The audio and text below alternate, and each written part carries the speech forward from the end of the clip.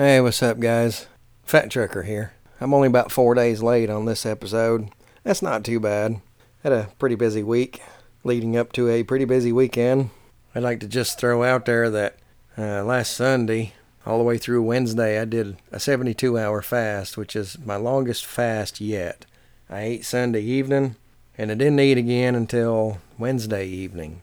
And the great thing about being ketogenic, doing these fasts, is I hardly ever get hungry. In that whole time, I only got hungry once, and that was Wednesday, which is the same day I was going to eat. I got hungry Wednesday morning, drank a bottle of water with a little bit of salt in it, and then had my coffee later. My hunger only lasted for, I don't know, maybe 15 minutes or so out of 3 days of not eating. That's not too bad. So, about the busy week and busy weekend. My wife grows herbs, plants in her greenhouse, specifically lavender. We went to a lavender festival this weekend. Did pretty well. Spent the night in a hotel Friday night in a city that's a pretty good ways away. Decided I was going to take up some of the local culture. I didn't want to jump off keto head first, but I was going to ease up a little bit, enjoy some local culture. My wife and her friend was there, and she was pretty familiar with this location. She said, I know a great pizza place. Well, pizza's my favorite food. I thought, well, okay, maybe I am going to dive head first. It didn't turn out too bad. We went to the pizza place, local, and their pizza crust was super thin and really crispy. It was delicious. But being that thin, that cuts down on them carbs a little bit, being that thin. And that was Friday evening and Saturday morning. Heading towards the festival. I didn't want to eat all that carny food. I just didn't even have a desire. I thought, well, I'll eat breakfast. Something a little bite for breakfast so I don't get food cravings later on. Stopped at McDonald's. Got me a piece of sausage. Broke a tooth. Yeah, that was lovely. So now I can't eat, which is fine because I wanted to fast to get rid of them carbs from Friday anyway. Fast for a couple of days. Now I can't eat, so it's kind of helping me along. Breaking a tooth isn't all that uncommon for me just because I have a mouthful of bad teeth because of a long, extended, bad standard American diet. But it's broken in such a way that I can't get it out. It hurts. It's moving around a lot. So I'll be visiting a dentist come tomorrow. Get them to yank that out of there. After the setup at the festival, I was sitting there and I noticed that looks like several little bug bites, little bed bug bites on my knee. So I called the hotel and told them about that. Haven't heard anything back from them, but I really don't expect to. So that was fun. A weekend with bed bug bites and broken tooth, but it all went pretty well. We're back. I can finally take it easy a little bit. Get caught up on my podcast episodes. I'll put this one out. This is Sunday the 16th. I'll get this one out sometime today. In a couple of days, I'll put out another one to get caught back up. And I am starting to get some feedback coming in. I appreciate the confident and positive words from those who have given me feedback so far. If you want to give me feedback, you can find me at Fat Trucker Podcast on Instagram, at Fat Trucker Podcast on Facebook, and you can send me email info@fattruckerpodcast.com. Send me good, send me bad. I listen to it all, take it all to heart. So, on with the show. How to get started. There really is no right way to get started. The only wrong way to get started is to not start. I'm just going to give you maybe some tips on what I think somebody might do to get started in intermittent fasting or OMAD or combining ketogenic style with some intermittent fasting. This is what I usually suggest. Some people are already doing an intermittent fasting and don't even realize it. If you get up in the morning, you don't really feel like eating breakfast, and you skip that one and you wait until lunch to break your overnight fast, you're already intermittent fasting. That's pretty cool. If you wanted to just jump from that and go straight to OMAD, there is an OMAD, a 1 meal a day diet that you can pretty much eat anything you want. They stress that you should eat whole foods, and I agree. You don't eat Twinkies and candy bars as your 1 meal a day. Eat good meats, eat your bread if you need to, whatever. Seems like quite a few people have really done pretty good at that. You don't eat all day. You wait until dinner and have dinner with your family. You eat whatever you make for them, or If that works for you, then by all means, go for it. And there's also people that you just cannot go without eating. If you go much further than lunchtime without eating, you get weak, you get shaky. My wife's in this category, and I really don't think that she would be able to do a one meal a day kind of thing. And if that's the case, then I would recommend doing a ketogenic diet. Just straight keto. You can add not eating breakfast into that if you wanted to. Do a mild intermittent fasting along with your keto. It would certainly boost the ketogenic effect. My main reason for adding ketogenic to one meal a day, or even extending the fast to one meal every other day, or a 72-hour fast, is the fact that the ketogenic part keeps you from being hungry. When you eat carbs, it sends your blood sugar up. Your body releases insulin to counteract the blood sugar. Your blood sugar comes back down. You still have a little bit of residual insulin running around. Your blood sugar comes down a little bit too low. That triggers hunger. And that triggers the kind of hunger where you eat a box of cookies. And I don't have any self-control, so I need the extra amount of control that ketogenic gives me. If you're a cereal eater, that's cereal with an S, like I am, the ketogenic part will keep you from getting that kind of hunger. But this is about doing what I do. And you can jump in like I did. Sunday before I started, I was eating just regular like everybody else. The Monday I started, I just jumped straight in. I didn't eat all day until I got home from work. And I only ate keto foods from that point on. If you can do that, jump in there and do it. If you need a little help, here's my suggestion. Your first week, maybe two, you eat keto. Keto approved foods, meats, cheeses, green vegetables. Cauliflower is good too. You can use your favorite search engine and look for keto approved foods. And you eat 2 or 3 meals of those a day for the first week or two. You start getting more fat adapted, you're going to realize you're not as hungry as much. If you're doing it right, you shouldn't be hungry as much. Then you can start throwing the intermittent fasting in there. Just skip breakfast, eat lunch and dinner. Do that for a couple of weeks. You're still gonna get the effect of not being hungry as often, even though you're eating less often. Before you know it, you can do a 1 meal a day, and you're not going to miss the food. It really is simple as that. Do keto first, add the intermittent fasting as you go along. And I'll spend a few minutes with some tips to help you with the conversion process. A ketogenic diet is a diuretic diet. You'll pee a lot, just letting you know.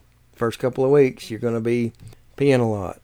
When you're letting that many liquids go, you need to be drinking more liquids. Also, when you're letting that many liquids go, you're going to be losing electrolytes, specifically salt. Put a little pinch of salt into your drinking water every now and then. It doesn't have to be a lot. And you can also use the so-called light salt. It's a potassium chloride instead of sodium chloride. So there's your potassium. And then you can supplement a magnesium if you don't think you're getting enough. Mostly salt. Add salt. It's going to keep you from getting all those headaches. Don't add too much all at once, because too much at once can also be a laxative. Just letting you know. Tip number 2 is going to be about using an app for keeping track of your macros, your carbs, your fats, and your proteins. And I think this is a good idea when you're first starting out, just for the first couple of weeks until you realize what a well-balanced ketogenic meal looks like, feels like, how it feels in your body. People have been demonizing fat for so long, it's hard for most people to eat enough fat because you're scared of it. Do not be afraid of the fats. If you're eating a lean meat, add more fat. Simple. If you're eating a fattening meat like pork or beef, add more fat anyway. Throw a piece of butter, throw a little bit of butter on your steak. It's delicious. But after a couple of weeks, when you start to realize that what a well-balanced ketogenic meal looks like, I don't think that you necessarily need to keep tracking. And when you're tracking every single thing that you eat, it feels like a normal diet. This should not feel like a normal diet. You should eat when you're hungry, stop when you're full. It's that simple. If you're hungry, eat. Unlike a standard, what they consider a standard good diet, the low fat, the high carb diet, constantly hungry. At least that's how I've done it, and I was always hungry. And the food didn't taste all that good most of the time. Tip number 3 is about exogenous ketones. That's ketones that you can take either by pill form or by powder. I personally do not recommend these. If you're giving your body ketones, which if you're low carb, ketones are what your body's going to be running on. And if you give your body extra ketones, then you're telling your body to use those extra ketones instead of burning the fat that's on your body. If you're eating a well-formulated ketogenic diet, you want your body to burn the body fat that's on you, not an energy source that you're swallowing. Which is a great segue into my next tip. Avoid the so-called keto products. Avoid at all costs those keto bars, the keto snack bars, and the keto stuff. I'll just leave it at that. You don't need any of that. If you're eating right, you don't need any of that. And if you just need something that you can grab up real quick and run out the door and eat it, cook you a hamburger the night before and then the next morning, or sausage, and then the next morning just grab it, eat it, and go. There's your snack. But if you're eating a well-formulated diet, then you shouldn't be needing the snacks. That's part of the reason that our society is in the shape it is now. Is they're telling us to eat 5 times a day and add 3 snacks in between. That's garbage. At the very minimum, eat when you're hungry, stop when you're full. It really is that simple. And as you progress more and more into being a fat burner or fat adapted, you're going to realize that you're just not hungry as often if you're eating right. You won't be hungry as often. Which takes me into my next tip. If you're not tracking and you're hungry all the time, then it's probably not formulated right. You're probably not getting enough fat. And like I said before, our society has demonized fat for so long that it's hard for some people to let that go and actually embrace the fats. Fats are flavor. Fat is where all your flavor's coming from. Which, once again, segues into my next tip. They've been telling us for decades that the good fats are the grain fats, the sunflower oils, the safflower oils, Crisco shortening. Ugh.